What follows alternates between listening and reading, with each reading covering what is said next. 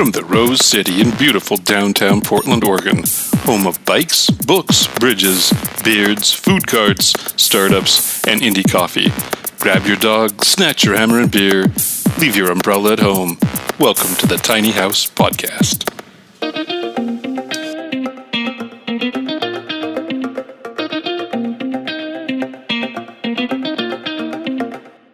It's the Tiny House Podcast, and that was a terrible clap. But we're going to work with it anyway. Michelle hurt her arm. Is it broken? It is. I have to go. Wow. Welcome to yet another show. I'm Perry. Michelle MJ Boyle. And this is Mark. And we are reeling from our previous show, which was really good, and ended up getting Michelle another gig. I think so. Maybe. Literally, I'm speechless. Yeah, it was an interview with a Treehouse guy, and there's just so much in the Treehouse movement, the Tiny House movement, those spaces, that thinking outside the box. We have so much in common. So yeah, hopefully I'll get the opportunity to do some keynote stuff for one of his events sometime. I know what you're thinking, because I'm thinking the same thing. I'm going to the original Tiny House tomorrow. Is that what you're thinking? No, I wasn't. That's what you're going to say. Yeah. Well, okay. What was it? Well, you say what? I was trying to find a way to put trees into what Michelle was saying. I've heard enough about treason lately. Yes, yeah. Don't go there. Our guest might have voted for Fine, well. So you're going to the original Tiny House, which is I'm going to prison tomorrow. Yeah. I'm just looking at Michelle to get... She just looked at me like, I expected that at some time here. Given your stories. Yeah, exactly. They finally caught up with you. So the first time I went to prison was the Oregon State Pen to take a play down there. Yeah. We had a professional company in town and took a play down, and that was pretty fascinating. Yeah. But tomorrow we're going to listen to prisoners pitch their startups. Oh, yeah. Because Sonia, who works with a Social Ignition, works with these prisoners to create business plans and businesses, and then they launch their businesses when they're out of the can. Yeah. The locker, the joint. Yeah. I'm hoping that some of their pitches, the big house, include the tiny houses. Remember, Sonia and I had actually corresponded briefly. Really? Yeah. It didn't work out for whatever reason, but that's okay. Sometimes these things happen. So you'll have to, we're going to ask you how that went. Mm-hmm. That's a very innovative idea. I'm doing a tie-in to the guest. Oh, you guys gave okay. Missed it. I'm like, they got to do something, man. It's very innovative. It's very innovative. In a tiny way. In a tiny way, exactly. And speaking of tiny innovations, we have Ryan. Off script. No. We have Ryan Donato, one of the principals of, can I say new, Michelle? I think so. They relatively? I would say they're relatively new to the Tiny House movement. Relatively new Tiny House builder. Newbies. Yes, called Tiny Innovations. Welcome to the show, Ryan. Hello, how are you guys? Yeah, we're doing great. We're a little rummy. We are a little rummy. So you're the third show that we've done this morning. We do 3. Oh, wow. Yeah, we have been doing 3 in a row every other Wednesday. We're going back to our original show schedule, which is 1 every Wednesday. Maybe. Oh, maybe? Well, eventually. Oh, okay. And so, yes. Poor Ryan. Just every reason to regret this decision. Every reason. Exactly. So, Ryan, I'm really curious because your backstory says that you and your partner, I presume, or is that your brother, Jeremy? Jeremy's actually my cousin. I knew he was related somehow. Okay. So you guys have vast experience building multi-million dollar mansions. And so you're slumming out with us in the tiny house community. What gives, my friend? Well, I don't know if you guys have ever dealt with the multi-million dollar customer or not. It's not necessarily the funnest thing in the world. We kind of just got tired of the rat race, to be honest. I think it's a lot of the reasons people go tiny in general. Yep. Just to simplify. At one point, we had over 30 employees. We were running, on average, 5 to 7 projects at a time. These are full, either ground up builds or restoration projects. Mm-hmm. And it was just a lot. It was a lot to stay on top of. You couldn't be everywhere at once. I was spending, honestly, 9 to 10 hours a day in a car. Just running materials, checking on this. It just lost its luster, I guess. Yeah. We did very well financially, but at the end of the day, that's not what's important to us. So what happened? Will, jokingly, about 2 years ago, I was like, let's bag this and let's just start making tiny houses. It'll solve all of our problems. That's what everybody says. If only I had a tiny house. To be honest, like one of our biggest issues was having so many employees and managing all of those people. Keep making sure, we weren't getting milked for hours because we had everyone, like I said, was on payroll. It was a lot to take in. Mm-hmm. So we figured by consolidating, going under one roof, having a definitive product that we're going to build on a higher scale, it would be a little bit easier to manage. Mm. That was our original thought. And then what happened? Then we got into it. What were we thinking? Yeah. We realized really quick there's nothing tiny about a tiny house. What do you mean by that? Just it's a lot. It's a lot of stuff in a little square in a little box. Mm-hmm. We took a little different approach than a lot of other builders. We spent almost a year designing, working with our engineers, coming up with the way we were going to build our tiny houses. Then we went through the gamut of going through NHTSA and Rivia to become, RVIA certified and all that. It took a while to get going. We officially opened our doors in January here at our shop, and we've been going pretty strong ever since. We've teamed up with some other builders in the industry to help with their workflow. We've kind of gone more of a commercial approach, doing a lot of business branding builds. You mean like being the white box manufacturer for another builder kind of thing? Correct. Our whole goal with this is to be the cornerstone of the industry. We want to help everyone. We don't look at other people as competition. Mm-hmm. We just want to help everyone. That's the Oregon way. You got a That blunt? is the Oregon way. You got a blunt? I'm just kidding. He's in Gresham. Of course he has a blunt. Don't look in my glove box. Well, out of all the tiny house builders that build locally, your tiny houses are very, very, very impressive. When did you see one? Well, actually, it's kind of funny. So my son actually delivers paint.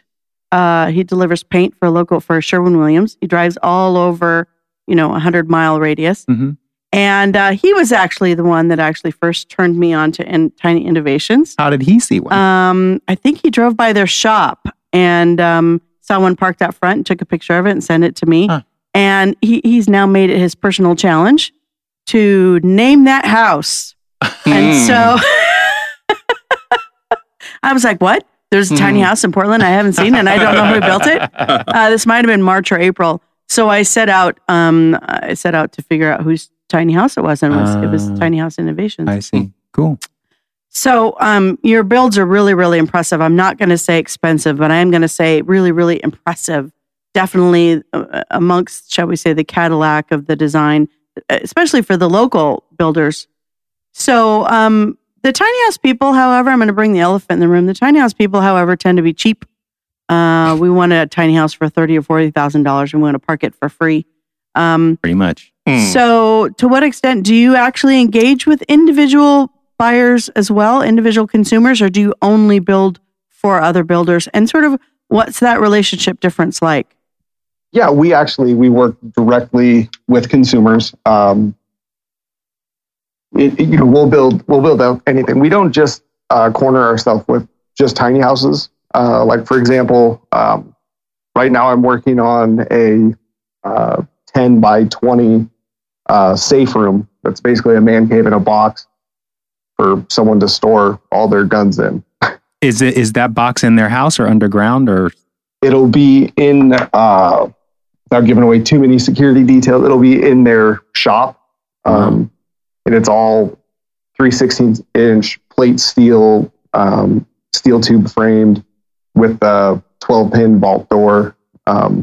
Crazy. But the inside looks like a rustic cabin that you can play poker and watch the UFC fight if you want.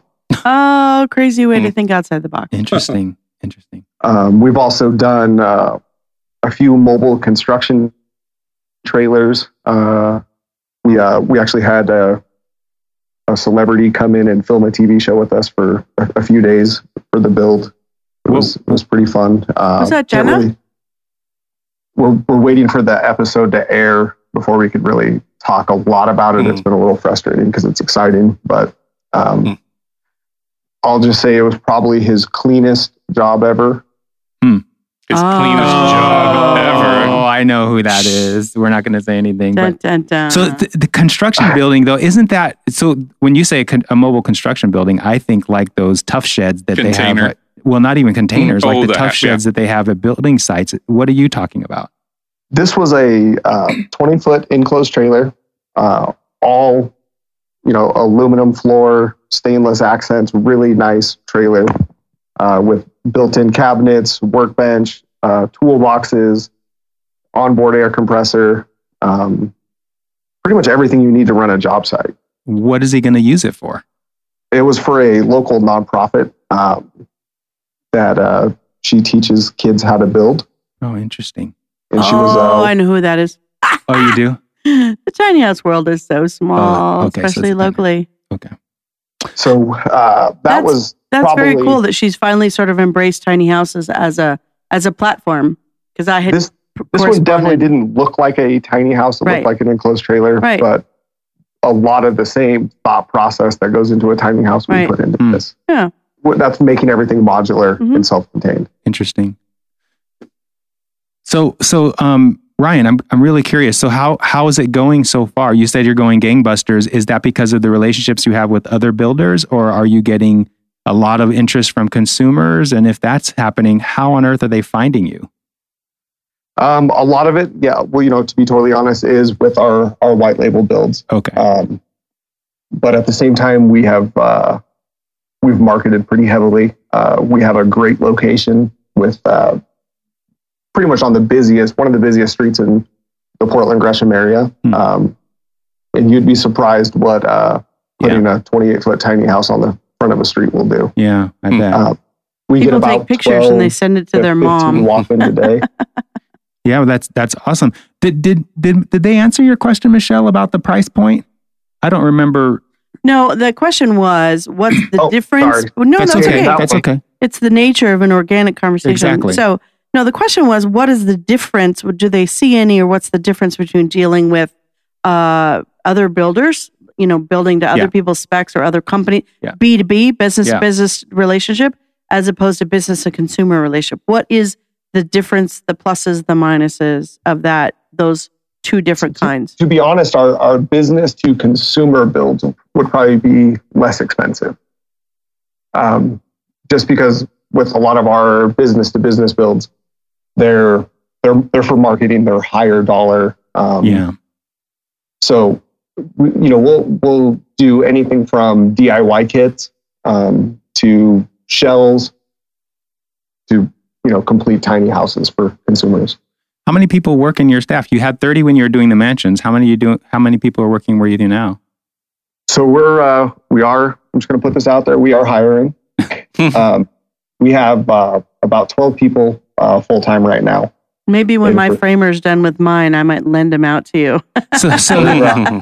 One, I would be interested. So the 30 people that were working with you on the big houses said, nah, not going to help on tiny houses. I think it was more, as you grow in business, you learn to make tougher decisions. And the biggest thing we've done is we've built a culture within our business, and the people who work for us truly care about what we're doing. Yeah. For example, a build we finished last month, the last 2 weeks of the build, we were working close to 100-hour weeks. The last 2 days we worked on it were back-to-back 37-hour days. Do math on that one. It was pretty crazy. Yeah.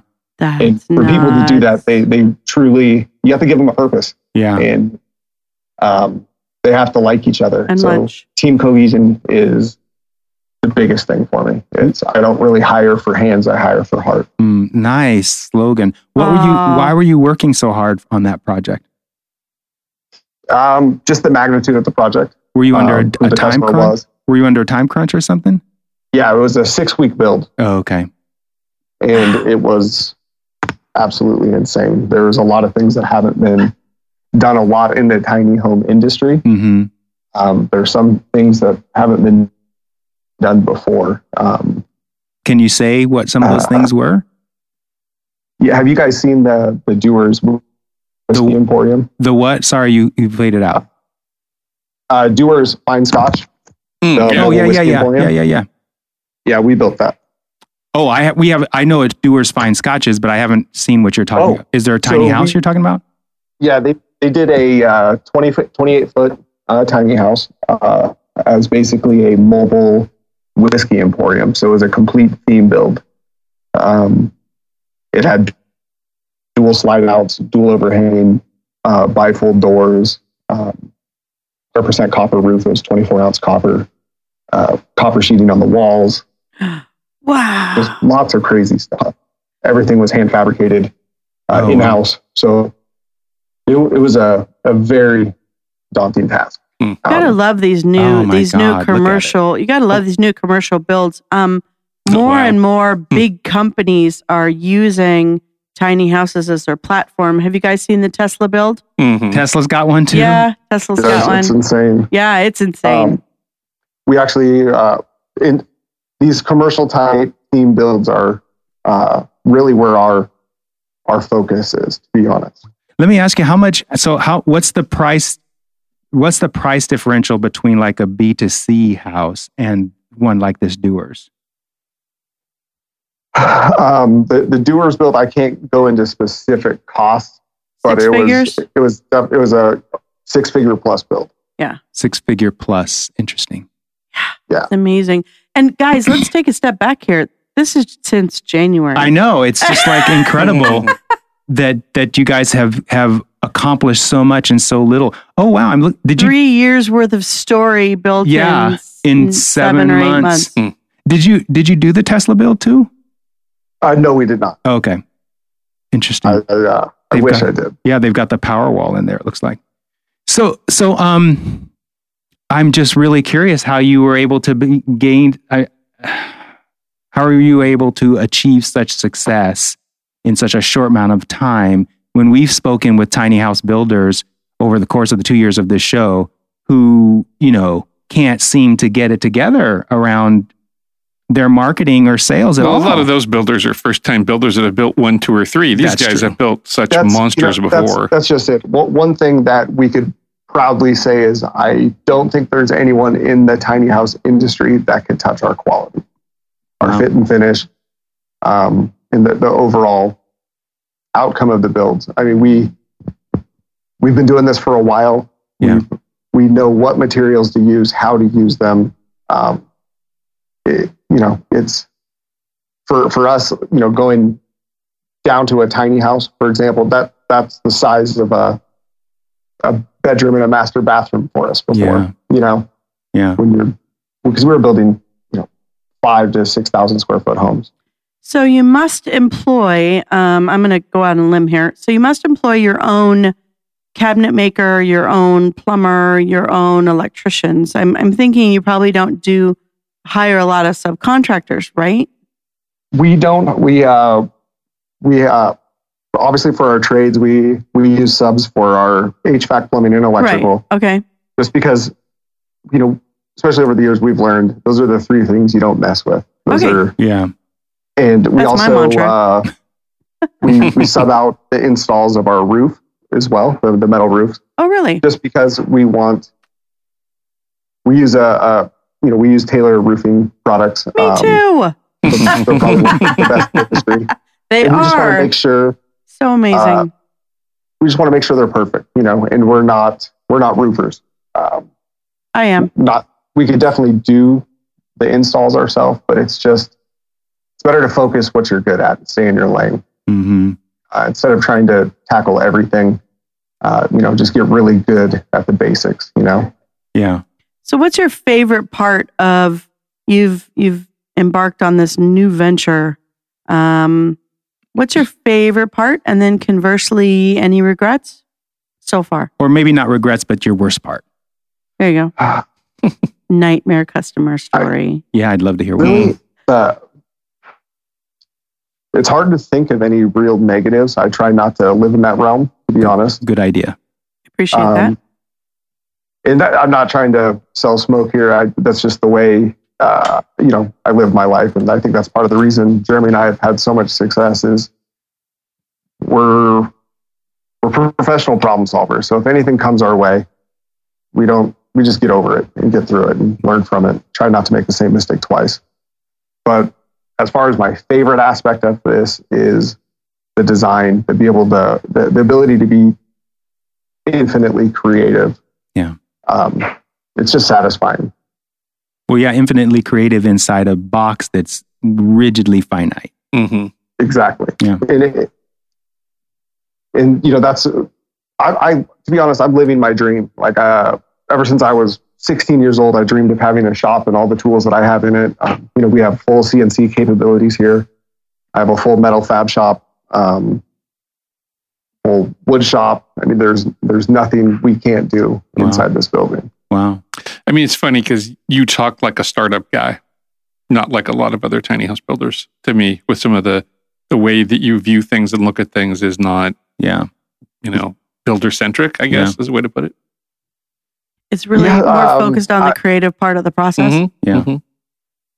Jeremy, just so as a background, Jeremy and I have been in business together since we were 19 years old. How old are you so now? I'm 34. I'll be 35 in January. Wow. So I am definitely a entrepreneur first. This is, like I said, this is not our only business, and this is definitely not our first business. So we have taken some licks over the years. We've learned some, pretty heavy lessons. Mm-hmm. So that might also answer Perry's question about how do you hit the ground running and be so successful, because it's a non-traditional launch model. Those of us that have an entrepreneur mindset understand how fast you have to move to take advantage of every single opportunity to get out. Here's the thing. You could have the best idea in the world, but it doesn't mean shit without massive action. Right. Amen. And you have to just do something. I feel like a lot of people, they think about it way too long. Yeah. And they think about it so long that the opportunity passes them. Absolutely. So it's crucial to just, like I say, to take massive action every day. Yeah. Come in with a game plan, execute on the game plan. If it doesn't work, adjust and execute again. Yeah. That's great startup advice. Exactly That's it. Yeah. What other couple companies non-related to tiny house building? What other things have you guys done together? So we used to own a mortgage company. We do a lot of private money lending. So we do provide investment capital for real estate based investment. I was actually in the car business for about 13 years. Wow. And ran dealerships. I was one of the early pioneers of the internet and BDC department. So kind of basically what changed the car industry from its sleazy past. It's funny that you were living your dream and you said 34, 38? 30, I'll be 35 in January. 35. So when you were a kid, what were you, obviously you weren't thinking about tiny houses, for God's sakes. Were you definitely not tiny houses, but I was a hands-on builder type person. Like, for example, when I was a freshman in high school, I took my quad apart in the garage, my ATV, and I put it back together in my bedroom, and my dad lost his freaking mind. but I've always been that type of person. I have to understand how it works. And once it goes either two ways. Once I figure out how something works, I either go deeper into it or I'm like, oh, that's boring. And I change my mind about it. Interesting. And then I also knew I never wanted to work for somebody. Yeah.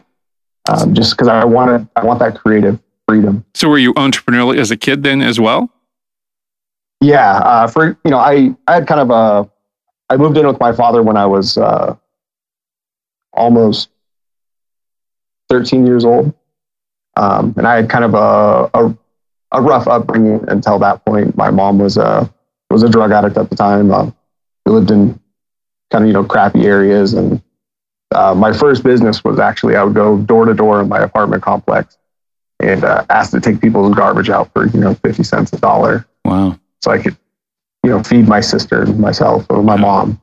Wow. So that was kind of my start into business. And I got pretty good at it. I was able to, take my little sister to Skate World on the weekends, make sure we ate, buy my mom flowers, that kind of stuff. And I learned at an early age that I could get whatever I want through hard work. Mm. Where's your sister? Sorry, go ahead. Keep going. Where is my sister? Yeah, I was going to ask, where's your sister? Oh, she lives in Clackamas. Mm.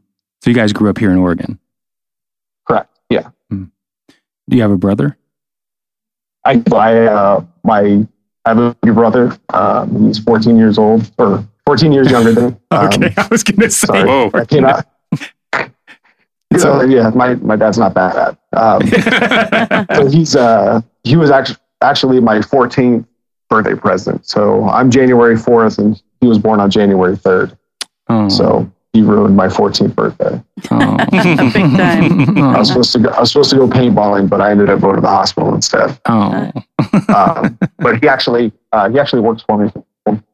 He's worked for us since he graduated high school a couple years ago. So, Very cool. So you got the last laugh. Exactly. Hey, dude, step it up. Yeah. And it's been so cool seeing his progression. He's grown so much, and he has such a good skill set now that he can pretty much do whatever he wants now. Wow.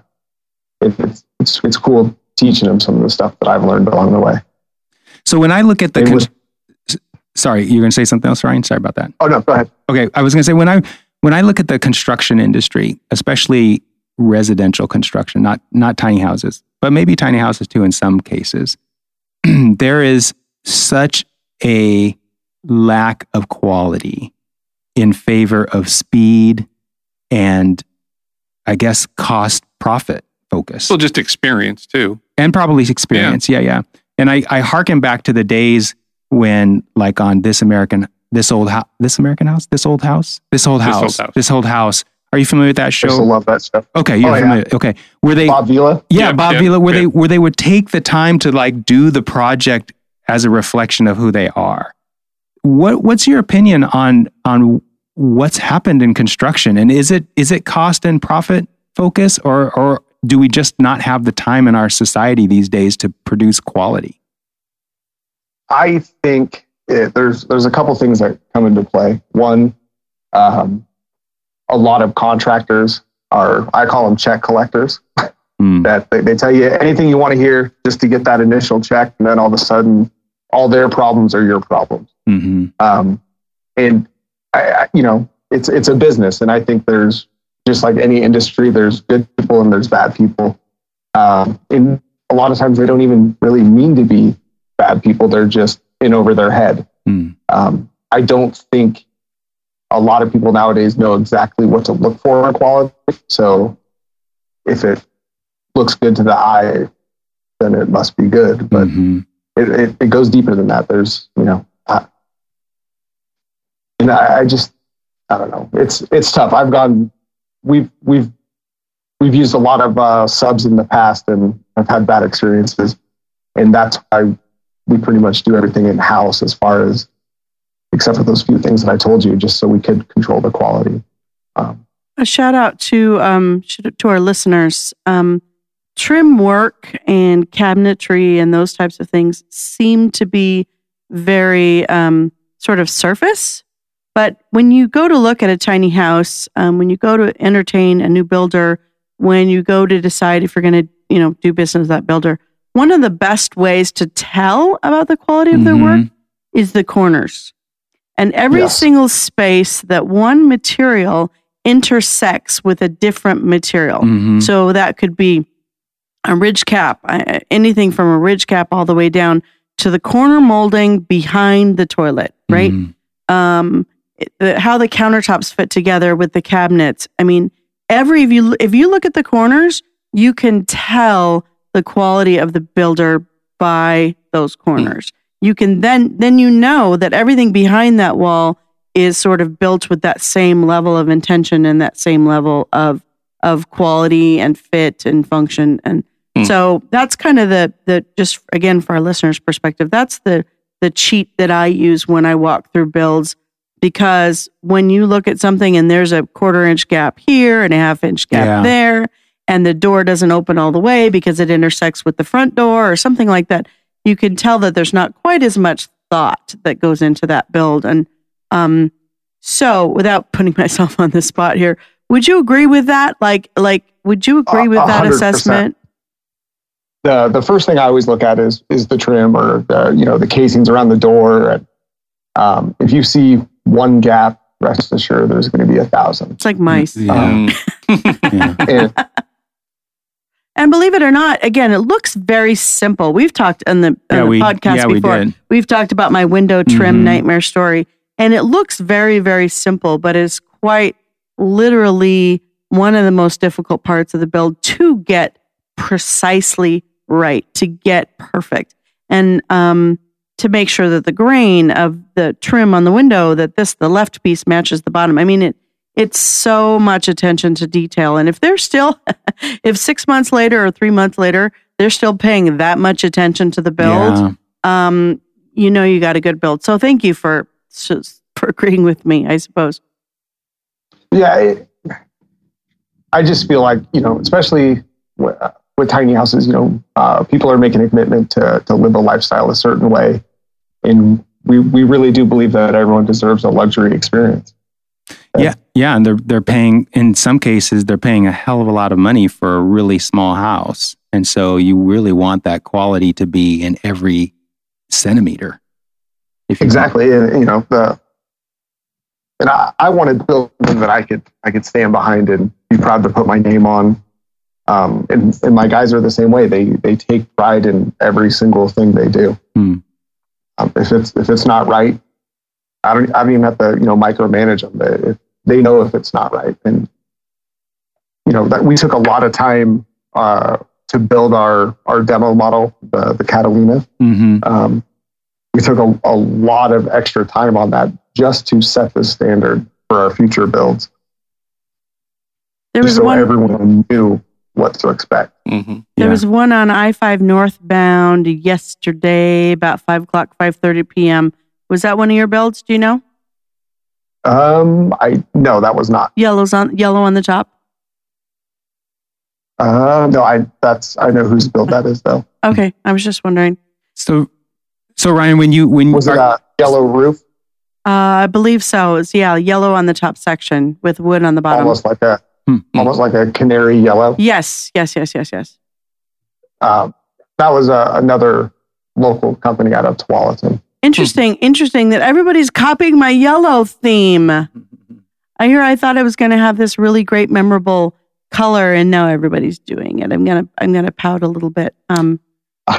So your builds, are they roadworthy also, or are you building primarily for houses that want to just stay in one place?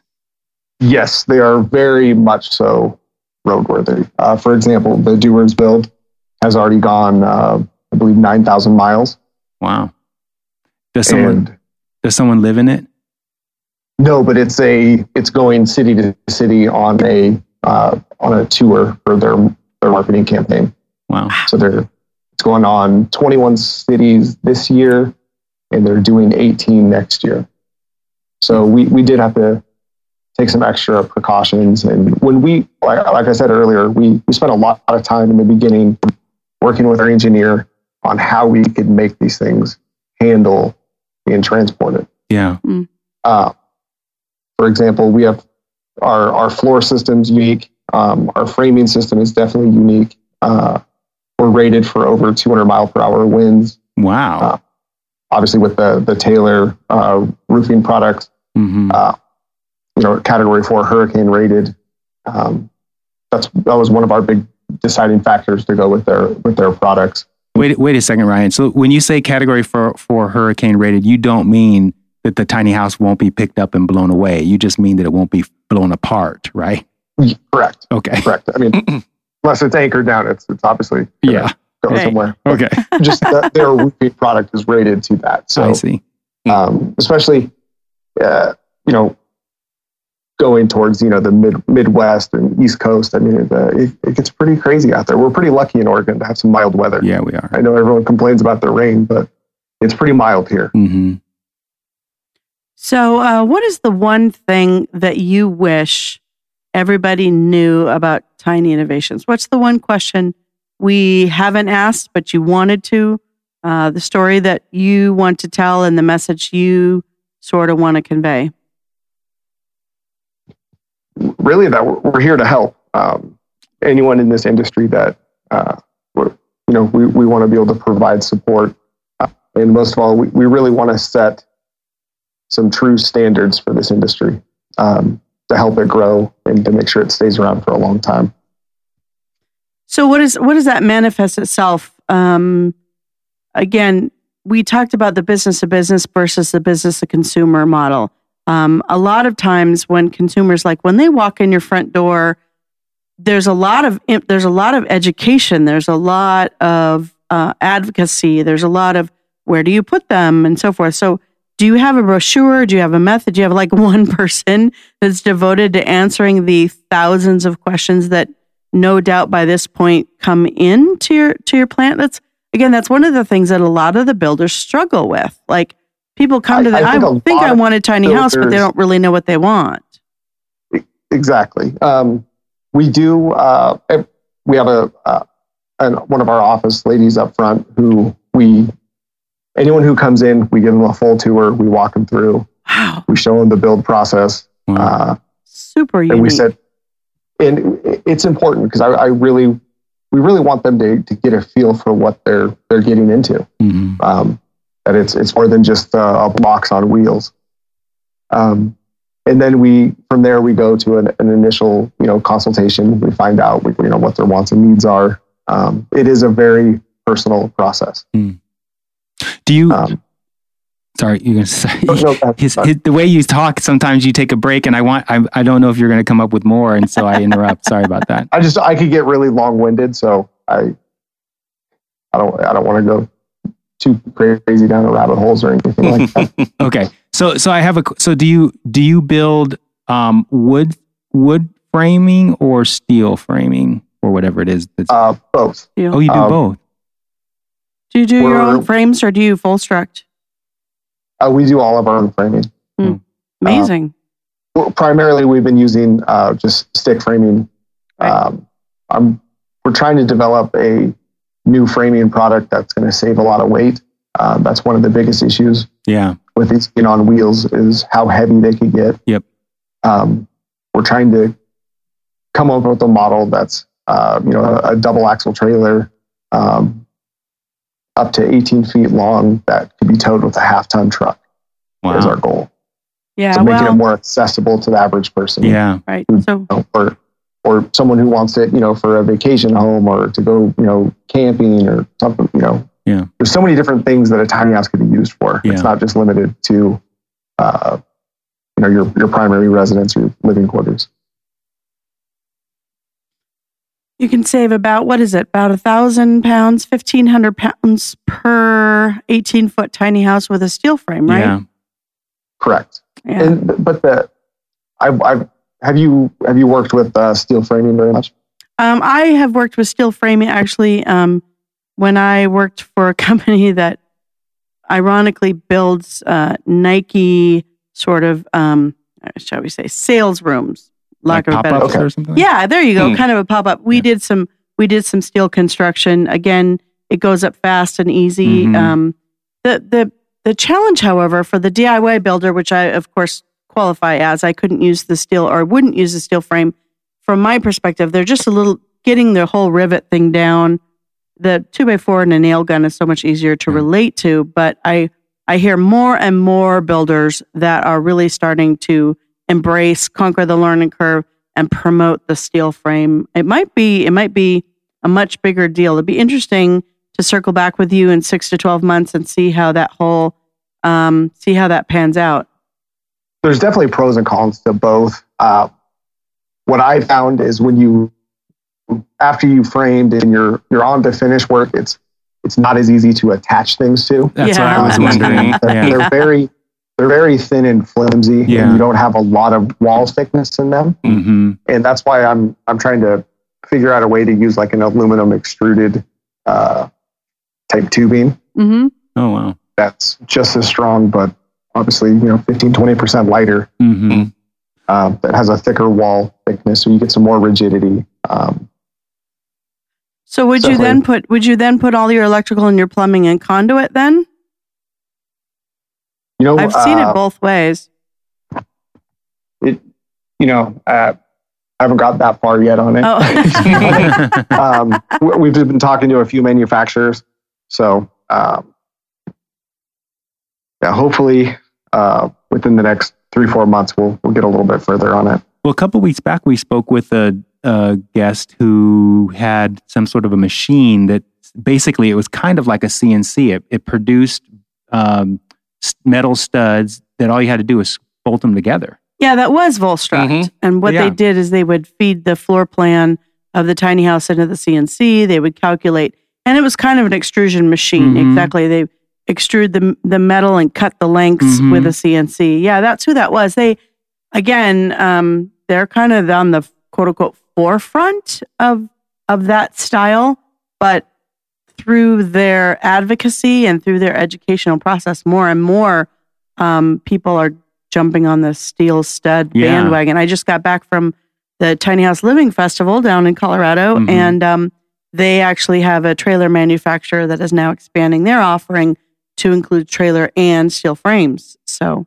are you familiar with that method, Ryan?